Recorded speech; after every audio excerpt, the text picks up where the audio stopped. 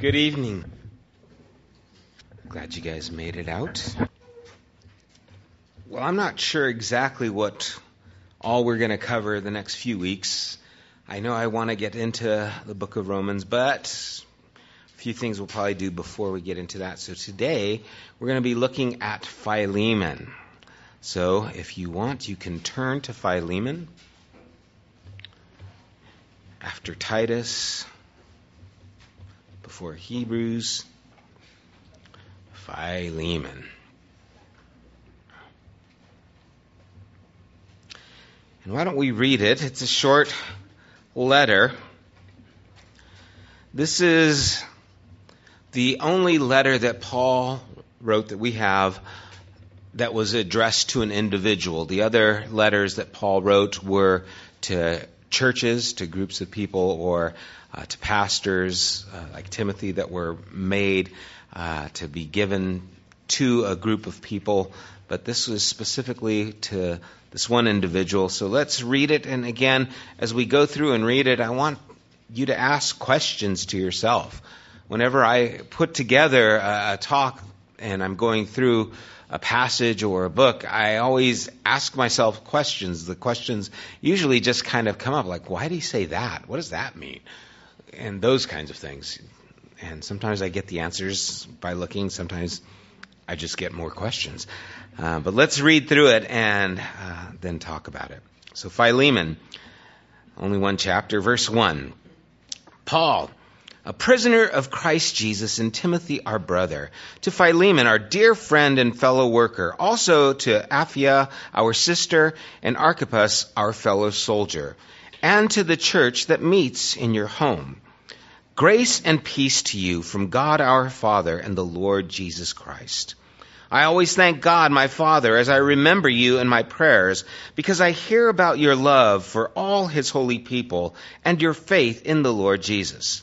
I pray that your partnership with us in the faith may be effective in deepening your understanding of every good thing we share for the sake of Christ. Your love has given me great joy and encouragement because you, brother, have refreshed the hearts of the Lord's people. Therefore, although in Christ I could be bold and order you to do what you ought to do, yet I prefer to appeal to you on the basis of love.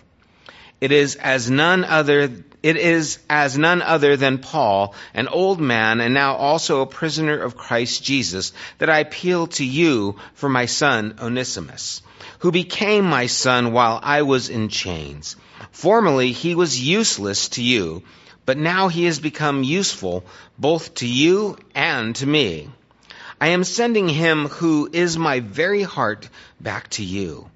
I would have liked to keep him with me so that he could take your place in helping me while I am in chains for the gospel, but I did not want to do anything without your consent, so that any favor you do would not seem forced, but would be voluntary. Perhaps the reason he was separated from you for a little while was that you might have him back forever, no longer as a slave, but better than a slave, as a dear brother. He is very dear to me, but even dearer to you, both as a fellow man and as a brother in the Lord. So if you consider me a partner, welcome him as you would welcome me. If he has done you any wrong or owes you anything, charge it to me. I, Paul, am writing this with my own hand. I will pay it back, not to mention that you owe me your very self. I do wish, brother, that I may have some benefit from you in the Lord. Refresh my heart in Christ. Confident of your obedience, I write to you knowing that you will do even more than I ask. And one thing more, prepare a guest room for me, because I hope to be restored to you in answer to your prayers. Epaphras, my fellow prisoner in Christ Jesus, sends you greetings, as do Mark, Aristarchus, Demas, and Luke, my fellow workers. The grace of the Lord Jesus Christ be with your spirit. And Father, we pray, Lord, as we look at this small letter, that you would illuminate our understanding and our ability to see, Father, the things that are expressed in this short little letter. Father, may our hearts be open to all you have for us tonight. We pray and ask in Jesus' name. Amen. So, just a little bit of history, I guess, as we step into this. Onesimus, who's mentioned a little bit later into this letter, was Philemon's one-time slave. And Paul is writing to Philemon on behalf of Onesimus. Keep in mind the scenario and the time that this is taking place. Rome, the Roman Empire, has about 60 million slaves. Okay? Slaves outnumber everyone. I mean, they're the majority, 60 million slaves. And so that's when this is being written, and that's the environment. A rebellion by those who were slaves was always in consideration by the Roman government. And so whenever there was a slave who was causing some kind of ruckus, they were quick to squash it. They did it forcefully, they did it quickly, and they did it in a way that would be noticed. And so people know that if they were going to try and start a revolt, it would be met with force.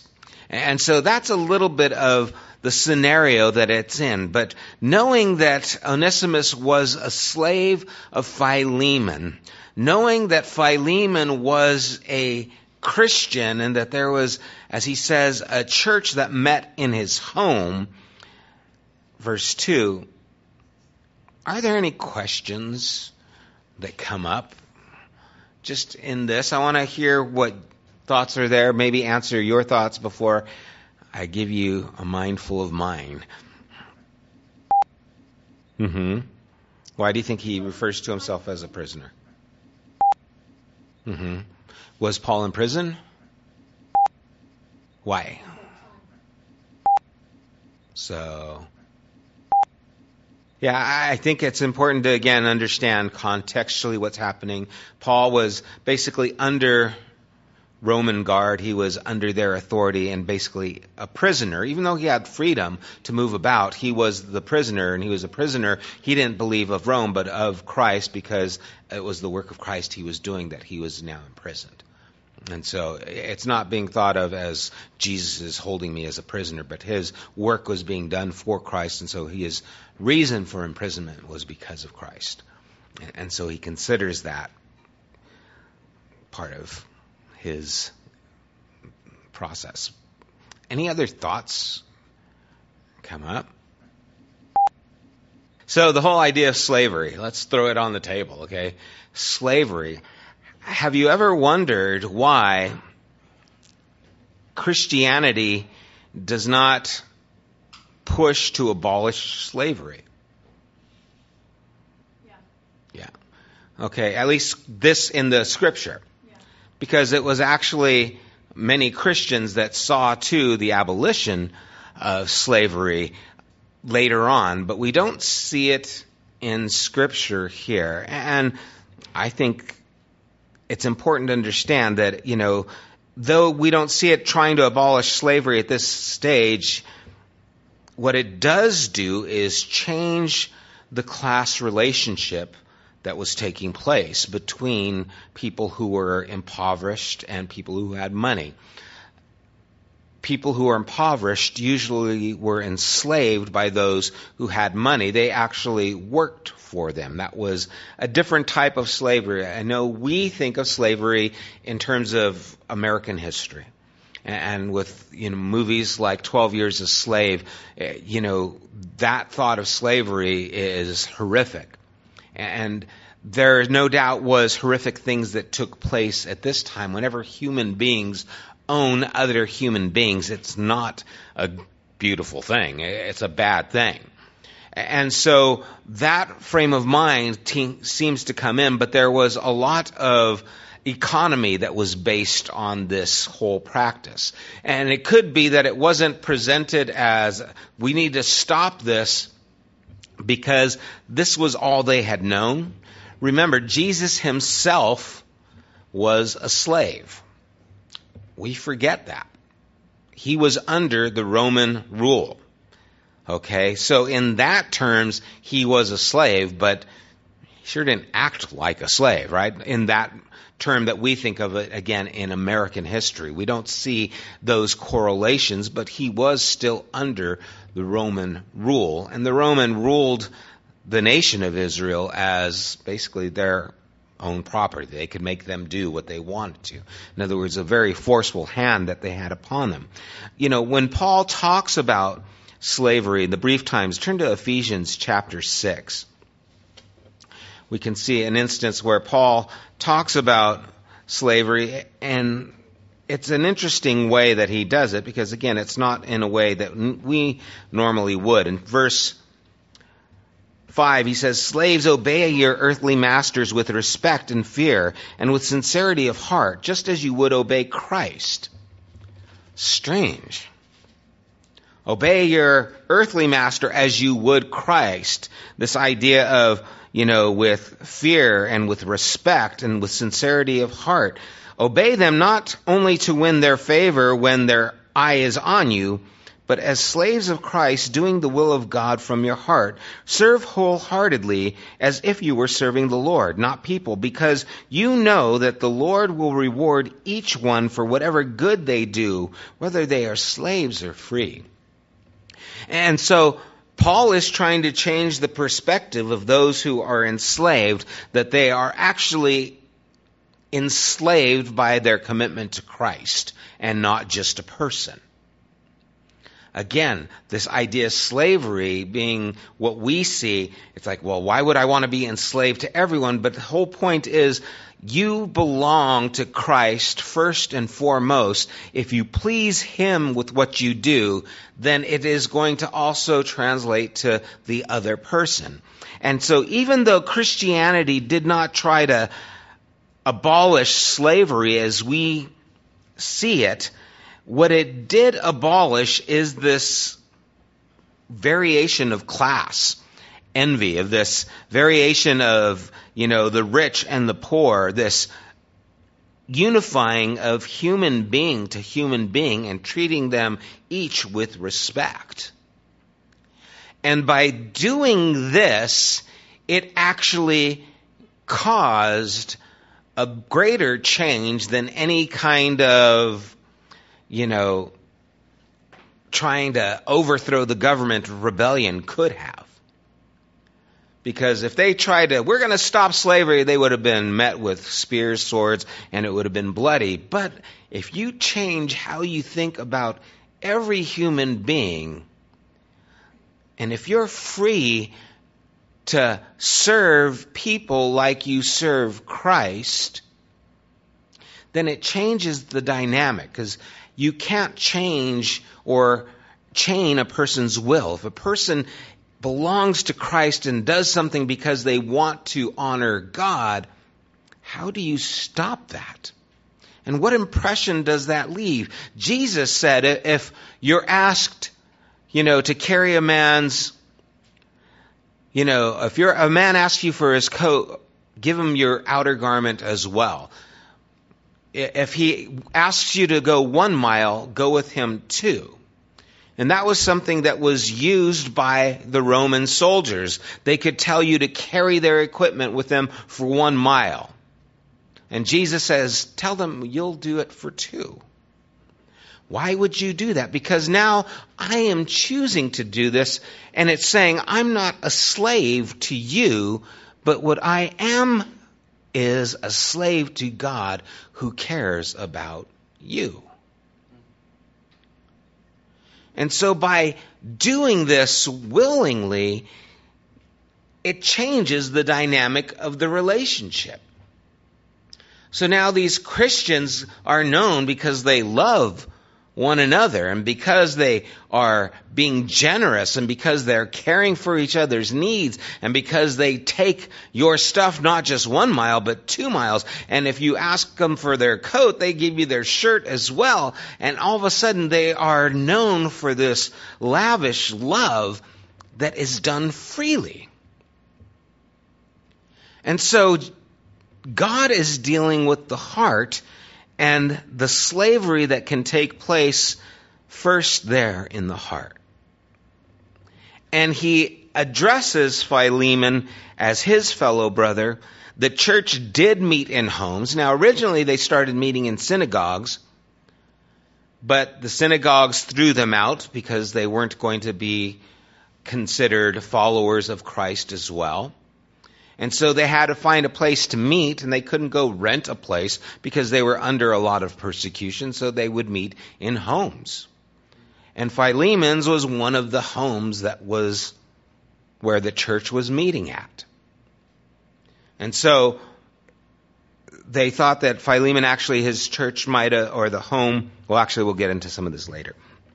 And so these people are meeting at the home, and he talks to Philemon as a brother, a fellow worker. We're on the same level. And notice that he doesn't even get to Onesimus until later on. It's almost like he's buttering him up, and he's just kind of setting the stage, right?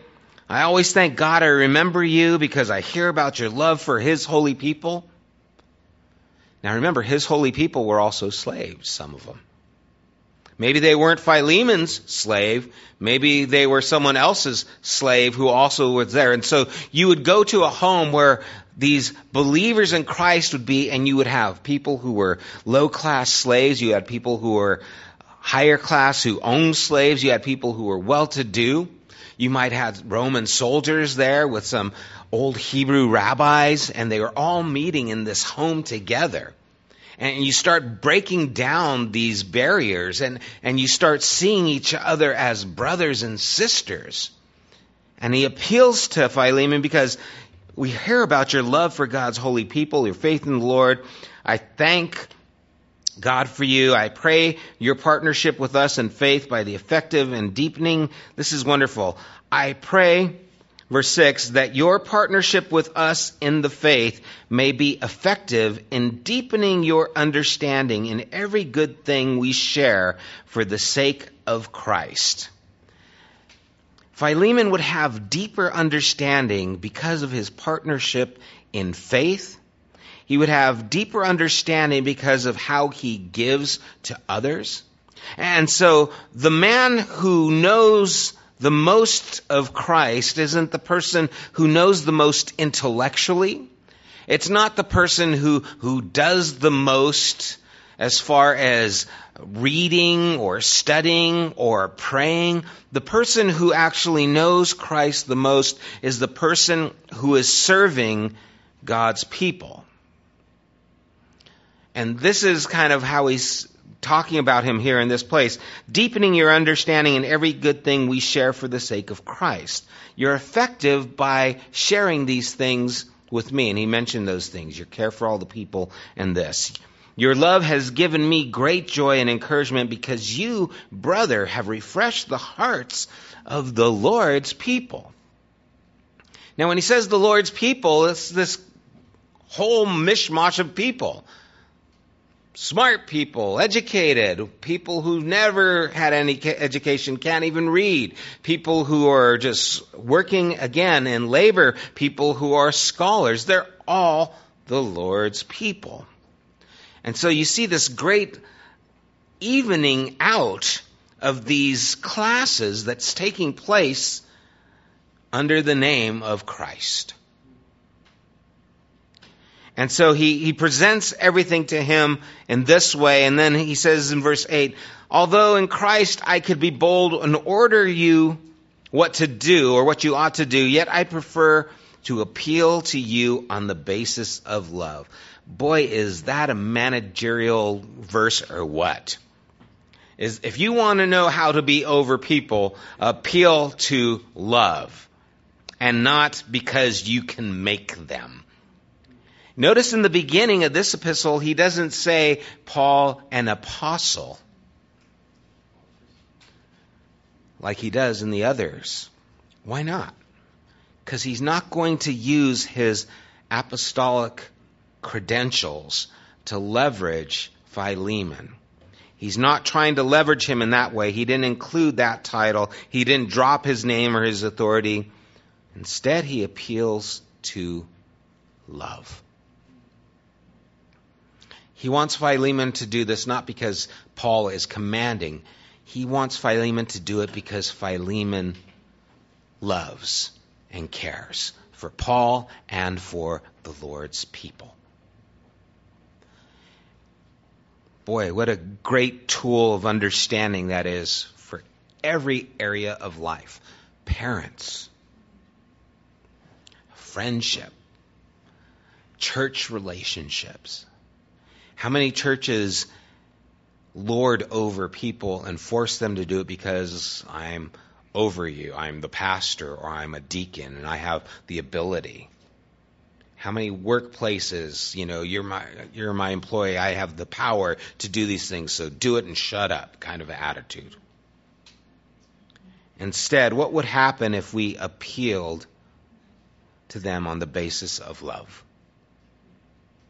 How much more could we get in return if people did things because they did it out of love? Right? I mean, that's really what you want to develop. And so Paul doesn't come to him heavy-handed. He says it's none other than Paul, an old man and now also a prisoner of Christ Jesus, that I appeal to you for my son Onesimus. And the first time we mention his name, I'm appealing you for my son Onesimus, who became my son while I was in chains. And so we see that this relationship between Paul and Onesimus was one where Paul sees him as his spiritual son. In other words, he probably led Onesimus to faith. It's there in Rome where Paul is at. So Onesimus probably ran to Rome because that's a big city. You can hide there. If he's running away from his master, I'm going to get away. He'll never find me in Rome, whatever the reason is. And somehow he comes to meet Paul. Maybe he was even in prison. He got arrested for something. Who knows? But he comes to faith, and Paul now considers him his own son while he was under this Roman rule. Formerly he was useless to you, but now he has become useful, both to you and to me. And that's a play on Onesimus's name. That's a tough one. His name means useful. Okay, so formerly he was useless. So useful was useless, but now he's become useful, both to you and to me. He is not only Onesimus by name, but he is now also Onesimus by nature. He wasn't just a useful person, now he is a useful person. His name doesn't just mean useful, he is useful, both to you and to me. And this made me think, do people change? Yeah. We hope so, right? I mean, we're all here because we believe that. There's a large part of this world that doesn't believe that people change. Well, people just never change. And we believe that they can. And this is Paul saying that they do. This useful person ran away from you, was useless, but he really is useful. And again, he's giving credence to the fact that something has happened, that he is changed. Interesting story about Onesimus. There is a early church writer, Ignatius. He was a martyr, and he wrote some letters which still survive. We still have some of these letters, and he wrote them to different churches, and he wrote one into the church at Asia Minor. And he writes to the church at Ephesus. And in his first chapter to that church at Ephesus, he has much to say about their overseer and leader. And who do you think that overseer's name is? Onesimus. We don't know for sure, but could this Onesimus be the same one that Paul is talking about? He even uses in his writing some similar phrases that Paul used here, kind of capitalizing on his name, Onesimus by name, where he said he makes himself useful. Much to say about him. By nature now he is useful and profitable to Christ.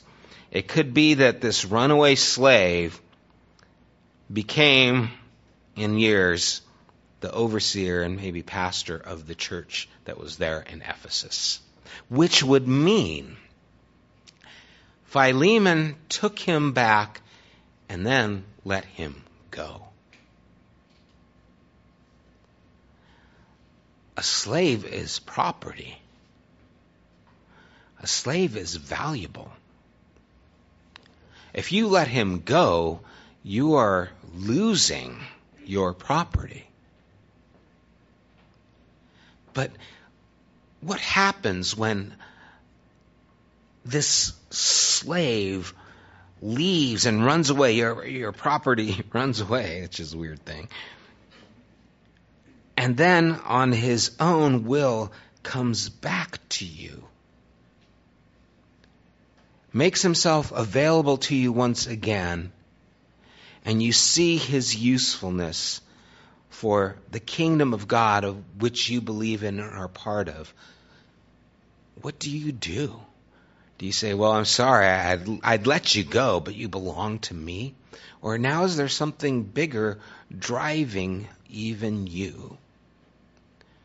Where you say, no, go. You are useful to the kingdom of God. And what an amazing thing. I mean, I hope it's true because it's so cool. If it is, that this Onesimus who goes back is now released from his duties to Philemon and becomes an overseer at the church in Ephesus. Yeah, one who chooses. Yeah, a bond slave would be someone who makes a decision, even when they're granted freedom or by freedom, that they still want to be in this person's, service. Yeah, exactly.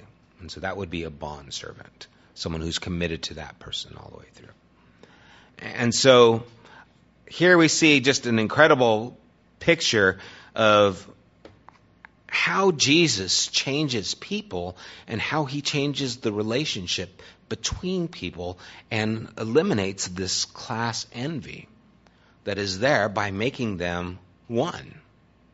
Paul, an apostle, doesn't appeal to Philemon as, I'm one of the heads of the church, you need to do what I say. He appeals to him as a brother in love. I want to appeal to you, love. This is what I want for you, for Onesimus. And he counts on Philemon doing what is right and even more. What if that even more meant you'll release him back to Paul's care that he could go on and then be an overseer at the church? Wow. How cool is that? But Paul doesn't just say, hey, I'm going to keep this guy, he's useful. He knows, no, I need to send him back because this has to be done in a way that is clearly visible by everyone that this was love and not because you were forced. It's more important that I send him back to you so that everyone sees this one who we all know was a slave, whether you think slavery is good or not, chose to come back. Can you imagine Onesimus, free, choosing to go back into a life of slavery, only to find that his master is also a brother, and then releases him to go and do the service of God. And so we see this incredible changing of stature that takes place in Christ, where Paul would say there's neither Greek nor Jew, slave nor free, male or female. We are all one in Christ. Even throwing the male and female is a huge thing at this time. And so we see this incredible equalization that takes place in Christ because of what Jesus makes us to each other. He's sending him to you who is my very heart.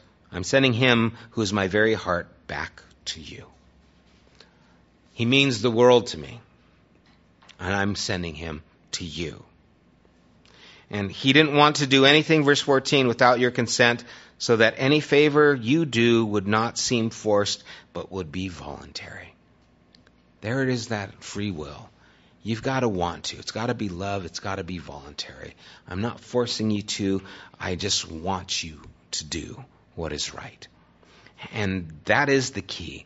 Because we can force people to do things for a while until we can't force them anymore, right?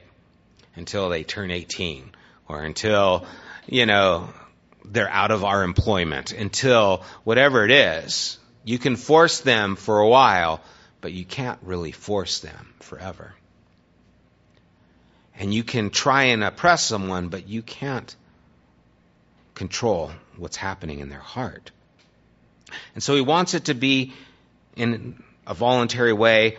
And he says, perhaps the reason he was separated from you for a little while was that you might have him back forever. What do you think he means by that? Could be, right? Now you are both followers of Christ, and so you're going to be with each other forever. What else could it mean? Because it says you have him back. It almost is like you're getting him back, but what does it mean by forever? Why do you think he would say that? What if it's playing on kind of like what Nick was talking about, that bondservant, a one who chooses to be a slave? I choose to be with you. If he comes back voluntarily, maybe he's coming back forever. Coming back to him forever. Could mean any of those things. No longer as a slave, but better than a slave, as a dear brother. Ooh. What do you think he's getting at here? Okay. To possibly offer freedom? Or to just view him differently? Right? It's like more than being a slave, even better than that, which is upping it, right? It's a quality. It's better than. It's not just greater than. It's of a quality. Better than a slave is a brother. Yeah, you see what following Christ did and becoming a part of Christ's body, what it did was it changed and it introduced a new relationship between people, one that was more important than whatever they were socioeconomically, and that was to make them family. It introduced this kind of, abolishment of all these other things. And so, although we don't see a direct, get rid of slavery, we see a direct command to love one another, which, guess what, gets rid of slavery. Because people would want to be slaves at this point because that was a good job. Not everyone to every person. There were good masters, there were bad masters. There were people who did well, there were people who didn't do well, depending on those things. But if you are told to love each other, whether you are a person who owns slaves or whether you are a slave, it changes the dynamic completely. And the whole point was, if you change the heart, you change the person. And if you change the people, you will change everything. The reason Christianity became the dominant religion in Rome was because of this. Because they loved each other. It wasn't because they had a revolt. It wasn't because they, had petitions. Let's make laws to make sure there's going to be no more idolatry in the temples. Let's abolish, all the irreligious things that take place. No, it was just let's love people to death and they will see the goodness of God and it will change the dynamic between them. I wonder sometimes, when we try to force things by laws, what happens? I was talking to someone a while back, and I asked, might have been my brother, or might have been a couple of people, does anyone remember Jerry Falwell and the moral majority? Do you think the moral majority did harm to the cause of Christ, or do you think it benefited the cause of Christ? Have more people come to know Christ and been aware of Christ through the moral majority, or has it pushed more people away? Interesting. And no one does well when they're being coerced, right? You will pray in school. Oh, no, I won't. You will do this. We are going to make it a law and mandate these things. Now, praying in school is a great thing, but you're going to make it a law? Or you're going to keep it from, when you start coercing things, you start getting people pushing back. And sometimes I think we can think that we're going to legislate our way into the people's hearts, and it just doesn't work that way. Now, if people's hearts change, guess what? Usually the things follow suit. That's what happened with slavery. Too many people said, this isn't right. These are my brothers, and we can't treat people this way. And all those who said, oh, no, they're not people because they're of this ethnicity and, those things, well, once that changes in the heart, I'm not going to tolerate that behavior. And I'm going to stop these things from happening. Why? Because the majority of people don't see this that way any longer. And so changing the heart is what changes a country, not changing the laws. And if we change people's hearts, everything else will follow suit. But we start focusing on the laws, and I think we start losing the battle. And so he wants to have him as a dear brother, as a brother in the Lord. In verse 17 he says, so if you consider me a partner, welcome him as you would welcome me. Paul the apostle, talking about a slave, saying, welcome him as you would me. Important stuff taking place here. Important stuff. Beautiful stuff. Welcome him as you would me. If he has done you any wrong or owes you anything, which means he might have been a thief. He might have stole some things when he left. Took the candelabras, the fine china, whatever it is, and ran away. If he owes you anything, charge it to me. And then almost tongue-in-cheek, he says, I, Paul, am writing this in my own hand. I will pay it back, not to mention that you owe me your very self. I do wish, brother, that I may have some benefit from you in the Lord. Refresh my heart in Christ. And it really is meant to be kind of tongue-in-cheek. Won't you let me make some profit off you now? Okay? With the affectionate, kind of just smile on his face, Paul's telling him, hey, Philemon, you got a lot out of me. Let me get something out of you now. You owe me your own soul. Hey, let me pay it back. Accept my brother, as you would me. Confident of your obedience, I write to you, knowing that you will do even more than I ask. Confident of your obedience. There is this amazing confidence that we see Paul has in all these letters, even when he writes to the church at Corinth. He's confident in the Lord. Philippians 1:6, confident that he who began a good work in you will complete it until the day of Christ. There is this confidence that takes place. And I think it's important that we have confidence that God is going to work in the hearts of people, so that we don't feel that we have to make sure they do everything.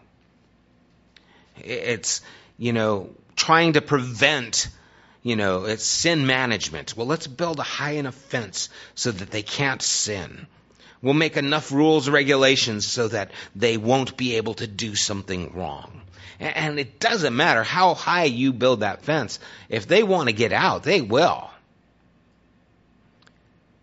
A large church has rules. If you're going to work at this church, they have a list of rules of what you can and can't do. because they're trying to prevent legal problems, really, but they're also trying to, stop people from doing these things. And so they don't allow them to smoke. They don't allow them to drink. They're not allowed, men aren't allowed to text women if they're not their wives. They're not allowed to do any kind of instant messaging or things like that because they're trying to prevent affairs. And it's like, okay, we know what you're trying to do, but guess what? People still go out and drink. People still have affairs, even when you put all these things in progress or in place. Why? Because their hearts want to. But Paul says, I'm confident in Christ that you're going to do what's right and even more. He's going to give them freedom, and that freedom might cause them to make bad choices or might allow them to make bad choices. It won't cause them. It might give them the freedom to make a stupid choice. But Paul has confidence. Even if you make a stupid choice, you're going to end up turning and making the right one. I have confidence that the gates of hell will not prevail against his church. I have confidence that the Spirit of God is going to work in the hearts of people and draw them to himself. I am confident that God is going to continue speaking to you, working in your life, wooing you to himself. No matter where you're at, no matter what you're in, God can still do a work because we believe God changes people. We believe that God can make us into new creations, and we might have a lot of momentum heading the wrong way. And it might take a while before those brakes stop. It might take years before we actually stop and then say, okay, I'm going to turn around. But I'm confident in your obedience, knowing that you'll do this and even more. Sometimes that's hard, isn't it? Have confidence in God when we see people doing things they do. Okay. And we want to fix it. At least I do. Okay, I'm going to fix that. Let me tell you what you're doing wrong. Let me build the fence a little higher. Let me sin manage you for a while, make you stop. And then you find out they still have to choose to do what's right. One more thing. Prepare a guest room for me, verse 22, because I hope to be restored to you in answer to your prayers. There's no record that ever happened. But again, it's just a kind gesture. You know what? I know that I'm welcome in your home, and I hope to be with you. And so it's just kind of a warming thing. And he gives his greeting. The people, Mark, Luke, we recognize those names. Others that were there in the Gospels. The grace of the Lord Jesus Christ be with your spirit. I think it's interesting. This letter, why would it make it into the Scriptures? There's no combating heresy that takes place in here. There's no doctrinal foundations that are being established. It's a letter to a guy about another guy. Why is it in the Scripture? I just think that's interesting. Maybe it's because of who Onesimus became. And so it started becoming a part of Paul's writings because, hey, did you guys hear about what happened to Onesimus? Yeah, he was the slave of Philemon. He ran away, and then he went back, and then Philemon released him, and now he's overseeing the church in Ephesus. Maybe it was just for that, so that people would know about this. I mean, Paul's letters were made at Ephesus, for the most part, most of the ones that he wrote. It was about the turn of the century, and that would have been when Onesimus would have been the overseer there in Ephesus. And maybe instead of, he insisted that this letter be included because he wanted everyone to know how God could take a slave and make him into a leader. This would be a wonderful thought. And so thus ends Philemon. Any questions on this book or any thoughts just as we conclude it? Quiet group here. Let's pray. Lord Father, there's so many beautiful things that jump out in this book. There are so many endearing things that we see kind of behind the scenes as we learn about what faith in Christ does just in the hearts of people. As Paul just talks to Philemon, we see the influence that you've made on everyone involved, on Paul, who doesn't use his authority, what he sees and expects from Philemon, who is someone who refreshes Paul's heart by serving the people of faith, and by Onesimus, a person who ran away to gain freedom, goes back because he is already free. Lord, what beautiful illustrations these are to us about what it means to be a follower of Christ, about how we are supposed to treat each other and see each other. Lord, your words are so prominent throughout this, that if we love God, that we will love our brother as well. That if we belong to you, then we are here for each other. And Lord, I pray that we would take hold of this truth. Lord, that we would not try and place ourselves above others or see ourselves as more important, but in lowliness of mind like Christ, we would esteem others more important than even ourselves, no matter who they are, no matter what class they are in, no matter what ethnicity they are. Lord, whether they are male or female or people of wealth or people of poverty, Lord, might we love them as you do. We thank you for this time, Lord. Bless everyone here, I pray, as we ponder these things in Jesus' name. Amen.